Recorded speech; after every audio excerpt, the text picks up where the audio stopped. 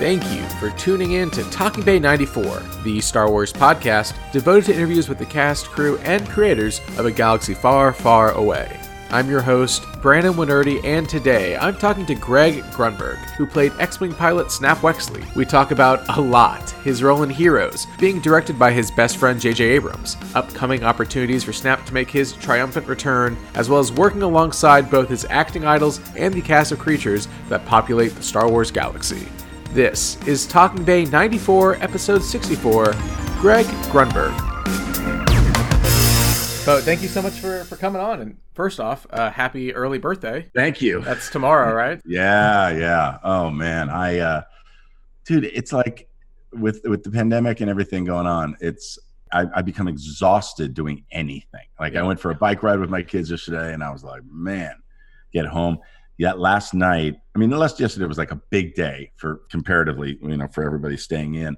We shot a comedy special with some great comedians. I have a studio in North Hollywood, and we had Tom Papa and Kira Saltanovich and Jesus Trejo and Kirk Fox and Josh Pollock and Tom Papa. And oh my God, it was just like awesome. But anyway, I got home. I played the drums in back of them, Right. and then and I'm producing this with Tom, and then no audience, because we can't have an audience. And it just killed. It absolutely killed. And just got home, and I was just wiped, dude. Do you find that when you're... Oh, yeah.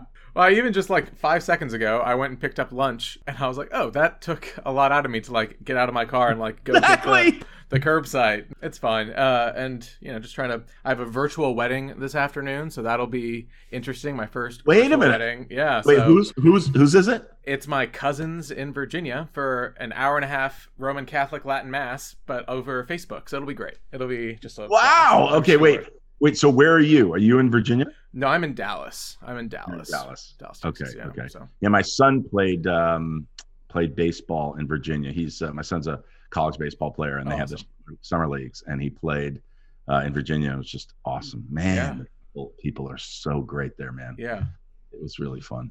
That's great. Well, before we even dive into Star Wars and to everything, I would love to first just talk about you growing up and your inspirations to even just get into acting in the first place. Well, I was always that kid who kind of wanted.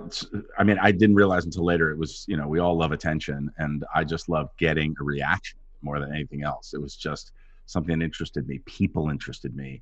And looking back now, it's not like, when I was 7, I was like, people interest me. It wasn't like that. Right. But I just knew back then, and I had some really creative people around me. My friends were all incredibly creative and funny, like really, really funny and goofy and silly. And we would just always get, I think, just to satisfy our own, need to just laugh and everything. We would, wait for something funny, and then we create it in school and everything. And that was, J.J. Abrams and I, where we met when we were 5. So in elementary school, we were goofing off and having fun. I couldn't wait to see him between classes if we didn't have classes together, whatever. And then after school, I would go over to his house, and we were both super creative. He, as you can imagine, was just brilliant even back then. And, all his Super 8 movies, Super 16 movies or whatever, right. I starred in them and not all of them, but I would help him. I'd be right there. We were doing like, I don't know if you remember, but you're so young, but like there was a thing called a pitchback where you would throw the ball and it would hit this like trampoline that was on an angle, and it would bounce back at you, right? So so we did a fake commercial where it was possessed. So you would throw the ball and it would come back at like lightning speed and kill kids, and it's like terrible. Yeah, that's great.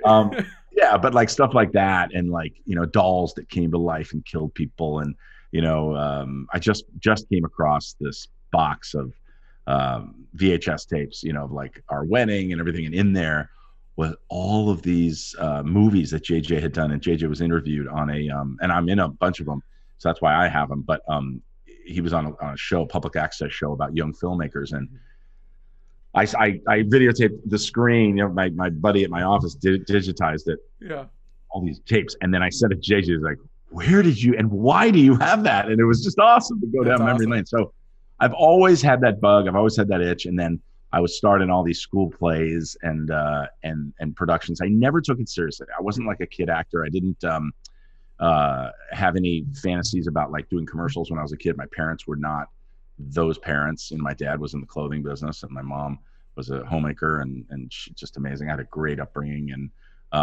I was into sports like crazy, and unlike my friend, some of my friends that were super creative, they weren't. So I kind of dabble, which is still the same thing I do today. I dabble, man. I'm Right. like, I dabble in a million different things. And as an actor, that's a really good thing, because when I'm asked to play a doctor, I have that compassion. I love putting on that coat and pretending. When I'm asked to play a cop, I mean, I just can't wait to do that. I've played a cop, I've played an FBI agent, this and that in so many roles. Right. Um, and I love it. And then also having a diverse group of friends. I mean, I had so many different types of friends. I was friends with everybody.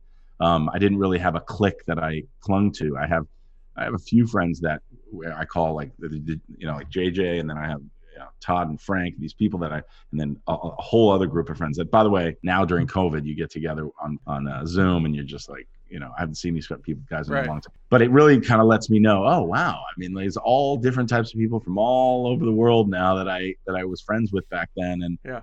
and it just makes for a good sort of character study and compassion and understanding of different people. So when I play these different roles, even though there's a lot of me in a lot of these roles, I do have, kind of an understanding of all types of people, which is great. I mean, it even just goes even further as soon as you start getting into your roles.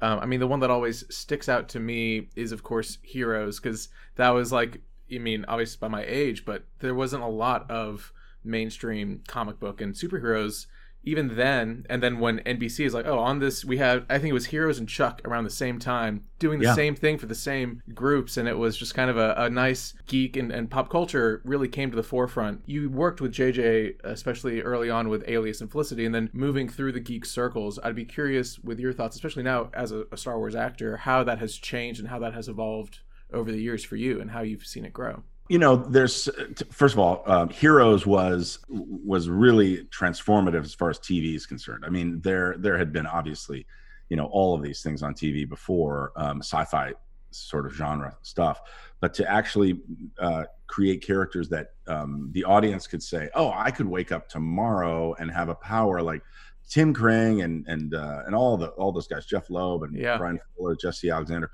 they were so brilliant.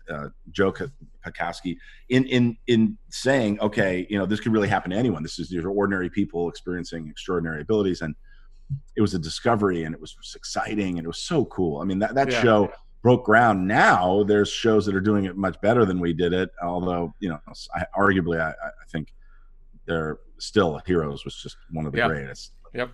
I agree. But I've been a part of some of them. Like I'm a huge fan of The Boys, huge fan of what Berlanti's doing. My buddy Kevin Smith directed a couple episodes, and I was able to be on The Flash a little bit. So I love all that stuff. It's just, I don't know, there was, and it was really interesting how, like you just said, you just reminded me that NBC did Chuck and Heroes at a time when NBC was known. Way before that, they were kind of flailing. They didn't really have an identity again. They were the sitcom network. They were, every brilliant sitcom that came out, and then they had these dramas. So they really took a leap. I mean, now you think of a show like that and you go, oh, CW and FX and Fox, and you don't really think NBC. Does NBC have any genre shows on right now that aren't I don't know. like No. Ghost Whisperer kind of really traditional things? I don't think so. But they took a big swing. That show was super expensive, and it became the biggest show in the world when it was on. It was I know. just amazing, So I was so lucky to be a part of it. And then that character, still to this day, and I've been really, really lucky in the roles that I've gotten over the years. But still to this day, that was like, for me, leaving the nest of JJ, which is always tough to do. It's just love working with my buddy. And then I auditioned for the role of Peter Petrelli. Couldn't have been more wrong. And I didn't even know about Matt Parkman at the time. I was driving home, and they called and they said, look, good news, bad news. You're the worst Peter Petrelli ever. And the good news is there's this other role that you don't know about. You're a cop. And Tim Kring originally wrote it after like a Matt Dillon type cop. And I'm just much more character. And he was like, man, I just see in your eyes, I see in your performance that you're so relatable. We would love you to play this role. And dude, to play a role on a show like that where you have powers, but you have powers of hearing people's thoughts and emotions and mind, it's, to me, it was one of the best roles to play, because it wasn't, I mean, nothing against Adrian, he's my good friend, but like flying, it's like, and they all played it with emotion, and they all played it with character and relationship stuff.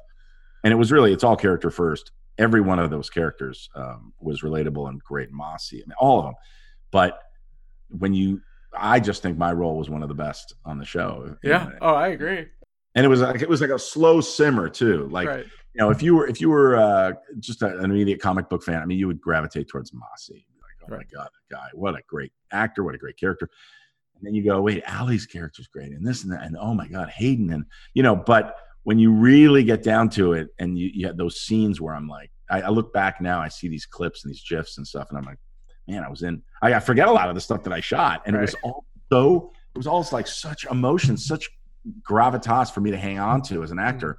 It's just awesome, man. Really great. No, that's so great. And well, actually, I'm going to be able to talk to Mossy next Thursday, because he did Industrial Light and Magic for the prequels, and so I was like, that's an excuse for me to talk to him. So he actually just emailed a little bit ago, so we're scheduling that for next week. Oh, that's so great. You can tell him I said hello. I will. Talked to him in a while. He's the greatest. And we actually did Hawaii Five-0. Mm-hmm. We had a couple of scenes together on Hawaii Five-0, 1 or 2, I think, but it was just great. I love that guy. Yeah. And Heroes is back on Peacock.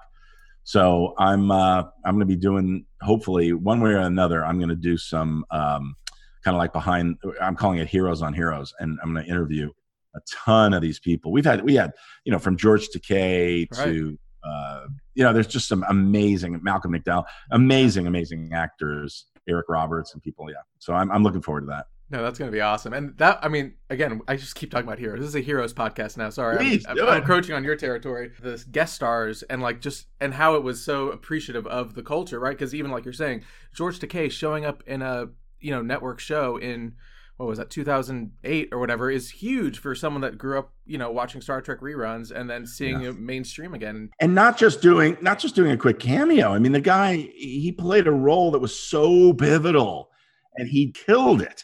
Absolutely killed it. I just loved it. So yeah, it was great. I mean, your genre roles just keep continuing, and something that always stuck out to me, especially growing up in that time frame, was, it was like a secret code. It was like a special thing where I would know, like, that's Greg Grunberg, like, as the voice of Captain Kirk's dad, or like knowing that you would always show up in a J.J. Abrams thing, and then kind of ingratiating yourself in the pop culture community. It was great. What are your experiences? Especially Lost sticks out to me as the pilot, and then of course the Star Trek appearances. What was it like going to those universes, at least for a brief moment, and still just establishing yourself as a pretty dominant force in all of your appearances? Well, thank you. I mean, that's what I try and do.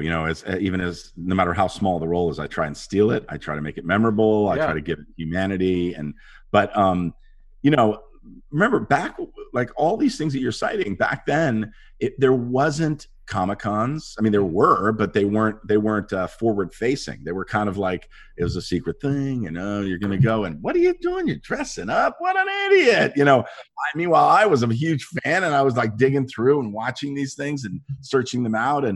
And then all of a sudden this stuff, it sort of coalesced, and all of it came together. And now, even the term genre, it's like, oh, okay, so now we're going to label all this stuff, put it all together. And then I look back at some point, many years ago, I looked back and I was like, wow, I've been in a bunch of these things. And that enabled me.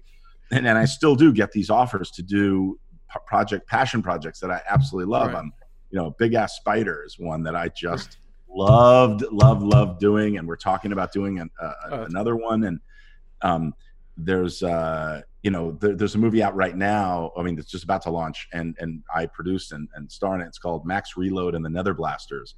Kevin Smith's in it, Lynn Shay's in it, Joe Reitman and Hassie Harrison and Tom Plumley and all these amazing people. And it's just fun to be able to go, okay, well, I know that I've got an audience that at least, like you just said, they're like, oh, there's Greg Grunberg. It's like, at least we'll identify and go, oh, I want to see this just because I like that guy. And then you kind of know, all right, it's not going to take itself too seriously. It's going to be well done. Those are the principles by which I choose a project. I'm like, is this fun? Are the people good? Are they capable? do they have the funds to finish it? Because that's a big deal. And can I sink my teeth into it? And will the people that are creating this appreciate the work that I've put in to this point? Like, I know my shit. I know what I'm good at. I know what I like. And I think I know what the audience likes. So at least let me produce, let me help out in calling my friends. And that's how all those people got to be in this movie. I mean, it's just ridiculous. I mean, it's a great movie. And then it also affords me, I'm going to shamelessly plug. No, please do. It also affords me to do things like this. Yeah. Which, this is my graphic novel, and dude, this is killing it. Like, kids, this is in scholastic book fairs all across the country. Kids write to me all the time. This is about, and we've got that, book 1, and then here's book 2. If you're not familiar with Dream Jumper, and by the way, J.J. Abrams does the foreword here. Kevin Smith does the foreword here. I'm no dummy. I went to the kings, kings of the genre world. But it's about a kid. My son had a dream, and he woke up, and I was trying to put him back to sleep, and I said, "What's going on?" He goes, "It was so real, Dad. It was so real." And I'm like, "Oh, okay. Dreams are real sometimes. Do you remember it? You want to write it down? He was like, "No, it was like, it wasn't my dream." And I said, "What do you mean?" And he goes, it was like I was able to jump in and out of my friends' dreams and save them from their worst nightmares." And I was like, "What?" I said, "You're not going to sleep. You're paying for college. Let's go." And then I partnered with an amazing storyteller and illustrator. Amazing. Lucas Turnbloom. If people don't know who he is, he's not only an artist, he's like I said, a great storyteller. And we partnered, we wrote it together. He did all the art. Scholastic picked it up after a bit of a bidding war. And then, we've got 2 books, and now we, fingers crossed, we're going to take it to the next level, either TV or film. So that's awesome. Yeah, it's really cool. People can just pick that up on Amazon. It's super easy and everywhere. Yeah, awesome. Going back, I mean, talking about being kids and being inspired, I would love, especially with your recent forefront into actually being in Star Wars, I would love to hear your experiences with the saga growing up. Like, what was the first time you saw it? How was that experience for you? I remember it being the first time, and JJ talks about this too, but it's I really, really remember this. It's the first time that I actually left the theater or finished watching something, anything, TV or film or a book or anything, where I couldn't stop talking about it, thinking about it, and thinking in my imagination, letting my imagination run wild, where I felt like, wow, what if Darth Vader was this and that? And what if Luke did this or that? Or Princess Leia could have done this and that. I mean, I really felt invested. I felt like it's like the best pitch ever, when you go and you pitch and you're like, yeah, so it's about a kid that can jump in and out of dreams. And then the person you're pitching goes, hey, what if? So now you've got them, man. Now they feel like they are somehow responsible for it, or they're adding to the creativity of it. I never felt that way about other stuff until that point. I remember Star Wars very specifically grabbing me emotionally, and obviously now as an adult I can look at it and go, okay, well, it's because the characters were so well developed, the world was so well developed, and it was so relatable, but at the same time mysterious, and it took me away, but I felt comfortable there. It was weird, and I just loved it. It was so exciting. And so I remember as a kid watching that, and then fast forward to having my best friend and, creative buddy, he's my brother, at the helm of it, like hearing that he is going to take that on was so unbelievably cool and exciting. It wasn't surprising at all. I mean, he had worked wonders with a few other franchises, bringing them back, but this was so incredibly valuable, business-wise. It was everything. It was like, okay, so here are the keys to the Marvel universe. It's like Feige, he did a great job with JJ, that now being given the keys to Star Wars, and what a just responsibility. But he's so brilliant, and he's so collaborative, and so appreciates that whole, the canon more than anyone else. I mean, Star Trek too, but growing up, we were much bigger Star Wars fans than we were Star Trek fans. So, and it's intimidating. Like, it's intimidating much more so, I think, in the Star Trek world than it is the Star Wars world. But, for me to cross over into both, that's just ridiculous. Like, for me to have roles in both, and it's all thanks to JJ. I mean, there's no, no mystery, but for me to be able to, say I'm Finnegan and the evil stepdad, but also mainly Finnegan, and then, Snap Wexley, like what? Now, okay, so now let's put these two things together. Now, I thought would ruin this franchise for me as a fan. And only because, dude, when you're behind the curtain, you just think, oh, okay, now I'm going to, never meet your heroes. Right. Couldn't be more. You want to meet your heroes, people. Let me tell you right now, you want to get to know Carrie Fisher. Yeah. I mean, I feel so blessed and so lucky to have had the time that I had with her. And now Billy and I are really good friends. And everybody, Oscar and Boyega, everybody. I mean, just, Kelly, like, forget it. It's unbelievable to be on the set and like to have a real conversation with Harrison Ford, who's my hero. Just crazy. Yeah.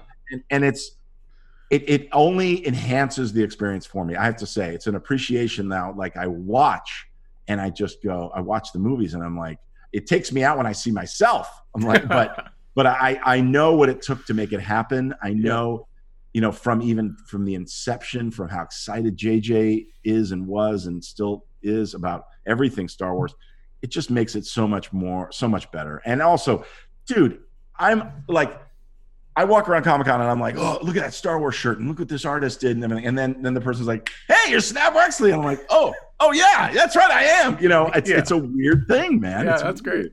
Yeah, I love it. That's so good. I mean, I'd love to, because you were saying like Force Awakens is probably one of the biggest risks in like modern movie history. If that movie had been anything less than what it was, I mean, we would have gotten the eventual movies, but that movie was just pitch perfect with how it set everything back up, how it reintroduced a new generation to the world. And by the way, and how it shocked the shit out of everybody. Like, I remember watching that movie. So I have JJ's mixing it. We already did, it's mixed. He's mixing. He's like, I just want you to come in. We're doing the mix. It's really cool to see it on the screen with the sound and everything. I was like, oh, cool. So I go. I had no idea what I was in for. I sit down, and it's there's the whole board. It's a theater, but there's all kinds of really cool stuff. They're mixing there. It's like any kind of recording studio, and they're about to start, and we're waiting. And JJ goes, "You're excited?" I'm like, "Dude, I'm so excited! I can't wait to see this. This is awesome!" And people are giggling and whatever because they've all seen it and they've seen me. I haven't seen any of it yet or anything. And in walks John Williams, dude. And I'm like, "What's going on?" I thought it was just me. And he goes, JJ goes, Mr. John Williams, I'd like you to meet. And before he can even finish, Mr. Williams was like, Snap Wexley. Hey, Greg, how are you? And I'm like, what just happened? And I'm sitting there and I'm like, it just blew my mind. It blew my mind. It was just like one of those moments, one of those surreal moments. But again, like just I'm so privileged to be able to say that I had that experience and I'm part of this. I mean, it's like when I did Geeking Out with Kevin Smith, that was a dream show. That was like, Kevin's one of my heroes and he respects and loves everybody just as much as everybody loves and respects him. JJ's the same way. It's like we're all again, we're like geeks with access. It's crazy, dude. It's crazy. It's great. I mean, and even just the character of Snap, I think, is such a testament to not only your portrayal, but also how it's being crafted, because like I went and looked at the Snap Wexley Wikipedia page before this, and it's like it's a full book in itself, and there's 3 books about him, and there's a comic series, and like there's a whole world just based on your performance, which I think is just such a testament to what you. Thank you. I have to say I'm really proud of that. It's more work for me because I got to tell you, people come up to me and they're like, so Nora, let's talk about your mom for a second, right. And then your love interest, and then the thing, and then you've got Mr. Bones and the whole thing, and I'm like, if I don't know this stuff. Right. If I don't know what's going on, dude, they're going to just destroy me. And especially on panels at Comic-Cons and stuff, it's, man. And, although I have to say, everyone is very forgiving and sweet. I mean, I remember I had to host, this is a Star Trek story, but I had to host a panel in Germany, I think. And Mr. William Shatner, who I'm a big fan of, I had to just host him. I was the host. Right. He didn't know who the hell I was. And yet we got along great. And it was one of those things where I called my buddy. Well, first of all, Will Wheaton was backstage and Will's a buddy. And so I was like, Will. And I hosted their panel first and then I did his. And I said, Will, I don't know enough about Star Trek to do this. And he's like, dude, they don't care. Just don't lie. Just don't fake it. Right. Just be are you a fan? I'm like, huge fan. I love it. But you can mention a planet or a character or a relationship or a weapon or this. I don't know what you're talking about. He goes, doesn't matter. Just say that. Right. It doesn't matter. Everybody, and it's true. There's all these different levels of, it goes back to that SNL sketch where Shatner was like, get out, go outside. It's like, right. And slowly I've become, a bit of a nutcase with all of this stuff too. But it's just, it's been great. I mean, to be a part of this and to see that on Wikipedia and to know that there's life after. I mean, I hope that I get to continue to play this character. I really do. Like, I'm sure that's probably one of your next questions. It's what I get all the time. And I've talked to Charles Soule, who I feel is one of the greatest writers in the Star Wars universe right now. Yeah. And I'm like, Charles, there's got to be a like Top Gun of fighter pilots. Like, why aren't we living with these people and seeing the small missions they go on? And like you said, or people ask me, what happened during the time that you were not in like episode 8? Where were you? Right. And to maybe we see that. Maybe we see it in a TV show. Maybe we see the early days of Snap Wexley. Who knows? No, I would love it. And I had a pitch, which is they just did it with, I don't know if you know Dr. Aphra, but it's a similar comic series that Marvel is doing. And they're doing an audiobook version first to bring the character fuller to life. And that would be, I think, the best way to do the Poe Dameron series, but as an audio first and show that it has life. So anyway, I'll pass it along to Del Rey and Disney. I'll do my part, right? But please do. We'll see what happens. Please do. Right? Yeah, I love it.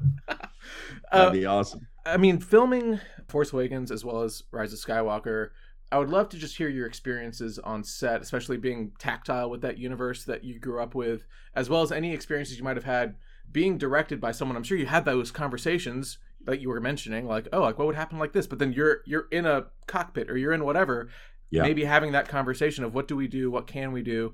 And I'd love to hear a little bit more of that collaboration. Yeah. I mean, it was really interesting. We have a shorthand. JJ and I, obviously we're best friends. And so there's a shorthand where he can just skip to, he doesn't have to say what's on his mind. I know what's on his mind, and he and tonally, you're shooting these scenes out of sequence and you have to be reminded of just how morose, how much on the attack we are, how defensive we are, how scared we are. A good director will remind you of that and say, okay, at this point in the script, here's what we're thinking. And, and then even when you do it, it's like, all right, bring it down, bring it up, whatever. JJ, there's some directors that'll come on and go, okay, so we have to remember that in this moment in the story, we're blah, blah, blah. And you're literally putting the actor to sleep. JJ walks up and goes, okay, that was shit. Be a little happier. Let's do it again. I mean, it's just crazy. Or, when Rise of Skywalker, not Rise of Skywalker, but, in the first film, episode 7, I was like, standing there and I was in awe, and I'm standing and then one of the first scenes I had was around where I had just done recon and I came back and I'm like, I've got to kind of command these 4 sentences or whatever. Right. It's a big deal. And Harrison Ford standing there and whatever, everybody was there, Anthony, everybody. And so I'm standing there and my line comes and I say my line and then JJ's like, and the take was good, but he came up to me and was like, hey dude, between your lines, he whispers to me, he goes, I can see you watching the movie. And it's true. Like, I'm like, so I went on recon and blah, blah, blah, blah, blah. And then I'm like looking around like, holy shit, look where I am. And actually Lucasfilm, they were so sweet. They gave me a picture. It's a photo, but it's kind of like saturated. The colors are beautiful. It's almost half, photorealistic and like a comic book, whatever. And it's that scene from up above of all of us around. Oh, that's great. One of the things I cherish so much. I love just being in that moment, Right. But yeah, I mean, these are the conversations that we have. And then in the cockpit, there's a funny story on Force Awakens where I'm in. So the X-Wing, my X-Wing, by the way, here's a little tidbit. I prepare an A-Wing in Rise of Skywalker and I die in an X-Wing. So was that me that actually died in that X-Wing? I mean, you see me go down, you see me go, ah! But do I really die? I mean, is that... If you don't see a body in Star Wars, they're not dead. Right. That's it. So. That's what I'm saying. But we were on the gimbal and it's like 2 stories up, story and a half, whatever, off the ground. And they're just controlling it like a wild bull and you're in there. So first of all, to answer your tactile question, I was surprised. I get into the cockpit. I'm a big guy in a little cockpit. big guy in a little coat. It was like, what's going on? And at that time they bring this thing down and the cameras are locked, and I'm like, whew. I'm in there and they're like, Greg, you okay? Because I'm not gonna be able to pee. I'm not gonna be able to get out, whatever. And I start looking at all the switches because no one's told me what does what. I want to do the right thing. And I can barely hear them because my helmet wasn't custom for me. It was like, here's a helmet from Disneyland, put it on. Let's whatever.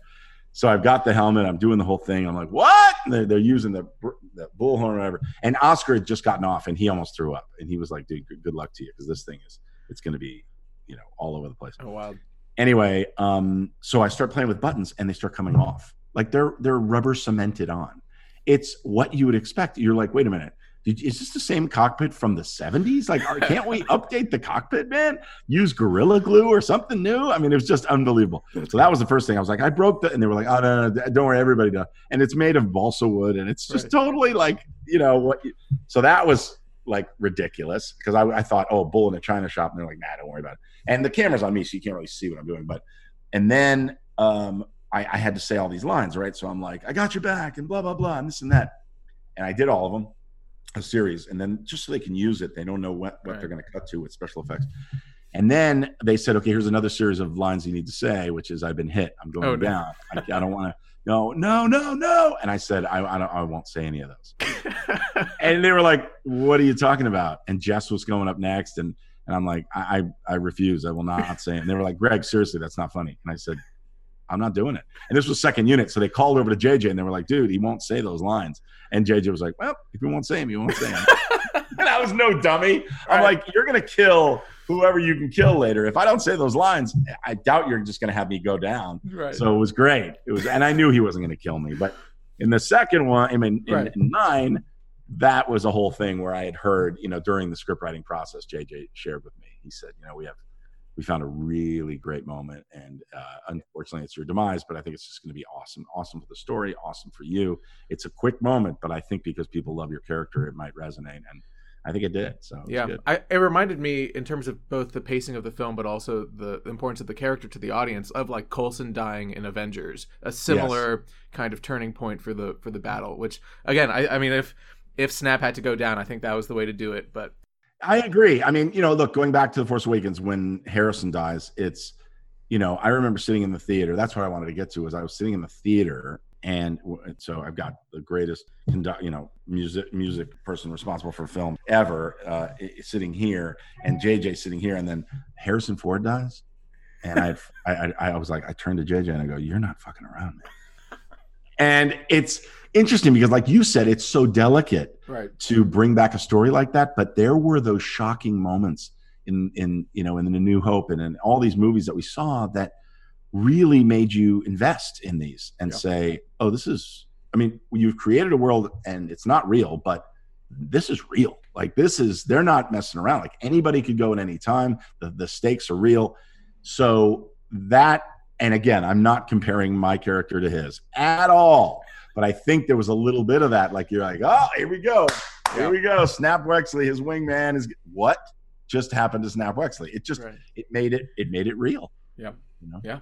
I would have loved to seen you and Dennis Lawson on the screen together, but that'll be for the prequel trilogy or whatever is going to happen. So yeah, that would have been good. I one final question about Star Wars specifically is interacting. You mentioned working with Anthony a little bit, but working with people that might be under mask or under prosthetic or puppets. Like I know when Snap was announced that he was coming back for Rise of Skywalker, was the shot that I still love of you and Claude next to each other, and you're like, so good. But I would love to just hear like a little bit about how you approach, and if it's anything different in your process in terms of working with someone that's non-human and someone that's just a typical co-star. Well, it's a great question, and actually, no one has asked me this question, and it's just practically on set. There are so many things that I take for granted as an actor, like hitting my mark without looking at it, and looking at the matte box, where here's the camera in the matte box, and I have to look right here and pretend like I'm looking into the eyes of the character that I'm having the scene with, because they want that really great moment, but they don't want me looking into the lens. So I got to look a little bit off.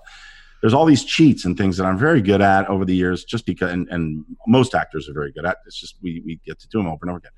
Working with someone who is not actually saying the words is tough. There's sometimes where you'll hear a character's, so that they're moving their mouth. I'm supposed to be looking at them. They're moving their mouth, but the voice is coming from over here. You naturally want to turn to the voice. And there are times when you really have to lock in and remember. I mean, that's just a very basic thing, but it's something that, and then there are also some of those actors actually, and you can call them puppeteers. They're not, they're actors. They're real actors. They're artisans. They're craftsmen. There's, 3 people that make up one character, and they all have to work together. I mean, there was somebody inside Claude, there was somebody on the tentacles, and then there's somebody working the eyes and the mouth and everything. And it's just like, they're not playing a video game. They're not messing around, man. They are such pros. They give you such emotion, and they listen.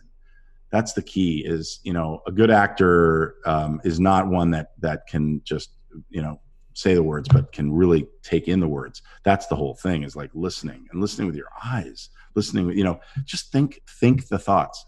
Think about what you're hearing, and it'll come across on screen. We're right here. It's like when you're right there on a person's face. And they make that happen with these puppets, and with these characters. And then, I'm wearing basically a thick, jumpsuit that you would have to wear if you got a DUI picking up trash on the side of the freeway. But it's thick, and it's like, and then I've got these boots, and what a whining actor. He's got the helmet. Guess what? I don't complain. When I see these people, these men and women get out of their prosthetics, when I see Anthony Daniels, dude, that guy, it is skin tight. I mean, there's no space between him and the suit. And yes, they have now the suits, they have little fans in them and everything, but it's nothing. I mean, they are, talk about just doing everything for the cause, for the craft, for the ultimate project. They are the biggest team players. Anthony Daniels is my hero, man. That guy, he brings it, and he really brings the emotion. He's such a great actor, and he finally got the material he deserved in The Rise of Skywalker. I was so happy for him. And after the premiere, I went up to him and I just said, it's so long overdue that someone as incredibly talented and devoted to their craft as you is given an opportunity to show what they can do. And not that he was in tears, but he so appreciated that. I meant every word of it. I feel so lucky to have worked with him and all of the other, incredible puppeteers and craft people. All there, so many characters. By the way, Star Wars. JJ said this once to me. He was like, "Look where we are. Look where we are." And I'm like, "Oh, I know. This is crazy." He's like, "No. I have to have a shot that goes through this crowd, and that little trash can with a mouth. I could do a whole movie on that character. They're not just thrown together. They're so well thought out. They're so detailed and beautiful. And he just, he really, that's when I kind of took note of everything. I was like, wow, yeah, this is incredible. And then, by the way, there's some cameos that you don't even know. I mean, did you know Jeff Garland? Yeah, he's like an alien makeup. Yeah, he's this blue alien. And Jeff's a friend, and we're on the set, and I hear, oh, there's Grunny. What is he? And I'm like, Jeff? Like, I had no idea. There's a moment when there's this celebration moment. This is a really funny story. So they bring me to set, and I come in, and then it's when we come back, and there's been victory, and this is in Force Awakens, and I'm sorry, The Rise of Skywalker, and everybody's hugging everybody in there. He's like, all right, so Giannis, you're gonna hug her, and all these extras and people coming up, and then it's like, okay, Greg, you and Lynn are gonna hug, and I'm like, Lynn. I look over, it's Lin-Manuel Miranda. I'm like, oh my God, greatest guy ever. Talk about heroes. Yeah. So I go, okay, so we're gonna, and then JJ, then he shattered my world. JJ goes, oh shit, and he comes up to me, he whispers in my ear, he goes, dude, and no one knew. He's like, you die, so you can't be here right now. And I'm like, what? And he goes, yeah, you die. Remember? I'm like, oh shit. And he goes, Lynn. And Lynn goes, you die? And I'm like, yeah. And we were like, shh, keep it down. There's like 500 people there. Right. And so I had to leave. I had to leave the set. I had to go back to my trailer. I was like, oh. But I got to, and then later hung out with Lynn a little bit. But still, like, that's the coolest thing, is that there's an appreciation from everyone for this franchise. When Bob Iger shows up on set, is taking selfies with Anthony Daniels. Like, you're like, dude, you're the boss. You're the guy that is so brilliant that says, no, this is a whole world and blah, blah. You bought this thing. And he appreciates it as much as we do. That's just the best. Yeah, that's so good. That's so great. And I mean, as listeners of this show will know, and by just going through the guest list, I love every puppeteer, every person that made the costumes. It's part of that fabric of Star Wars that I think really makes Star Wars Star Wars. So I'm glad it comes across on the set as well. I wouldn't want to take too much of your time, but I'd love to talk. We talked about Dream Jumper a little bit, but are there any other upcoming projects that you would like to talk about, excited about? Yeah, I mean, there's one that I'm doing right now that's really cool in the in the age of COVID, that I partnered with Warner Media 150, which is an incubator at Warner Media, and they're really great. I mean, if you don't know Warner Media 150, look it up, because you'll see they take risks with really brilliant filmmakers and storytellers that are just starting out, but they're great. And so they said, we have a stable of these amazing writers and they need material. And I grabbed on right away. That was a Facebook post. And Diego Cantu, who's a producer at my company, he reached out to them and said, wait a minute. We have, Greg knows every actor. These guys would love to participate. So Warner 150, they donated millions of dollars to the Actors Fund, millions of dollars to the Producers Pension Fund and all that. And so all these actors, great actors. So it's called The Insiders. And if people aren't familiar with it, we shoot these 5 pages and under scenes. We did 5 of them on Zoom. You can find them on youtube.com/Greg Grunberg channel. That's where they're living now, but where they premiere and where the audience has seen them is through Legion M, which is, and I'm sure you're familiar with Legion M. So Legion M, they went out to their 100,000 members, Legion members, and we premiere it on Legion M's Twitch channel, and we're shooting 3 more. So go to youtube.com/Greg Grunberg channel. You'll see all of those, the 5 that we've done. They're great. They're like SNL type sketches. I direct all those. And then now we're doing 3 more, and we're practically shooting them. So we're going outside the house, very safe. And we're just about to do those. So that's something I'm really proud of right now that I'm doing. And then I'm on a game show that's just so silly. It's so great.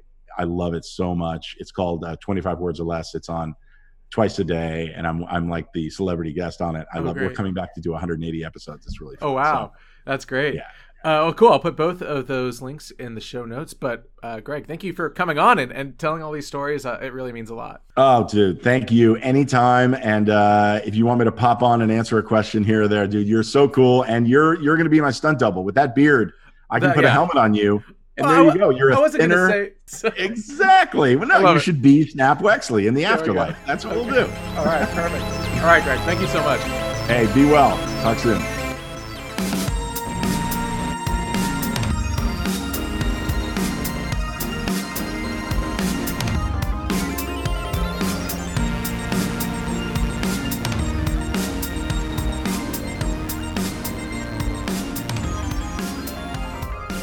In case you couldn't hear me smiling throughout the episode, it was such an honor to have Mr. Grunberg on the show. If you would like to watch the video version of this interview to see that smiling for yourself, head to the Talking Bay 94 YouTube channel. Also in the show notes, be sure to check out Mr. Grunberg's Dream Jumper, as well as the incredible series, The Insiders, that he is currently producing, hosted on his YouTube channel. And that will do it for this week. We have so much planned for the upcoming episodes, from Terrell Whitlatch to Scott Trowbridge, so just buckle up, and until next time, stay tuned, leave a 5-star review, and may the Force be with you.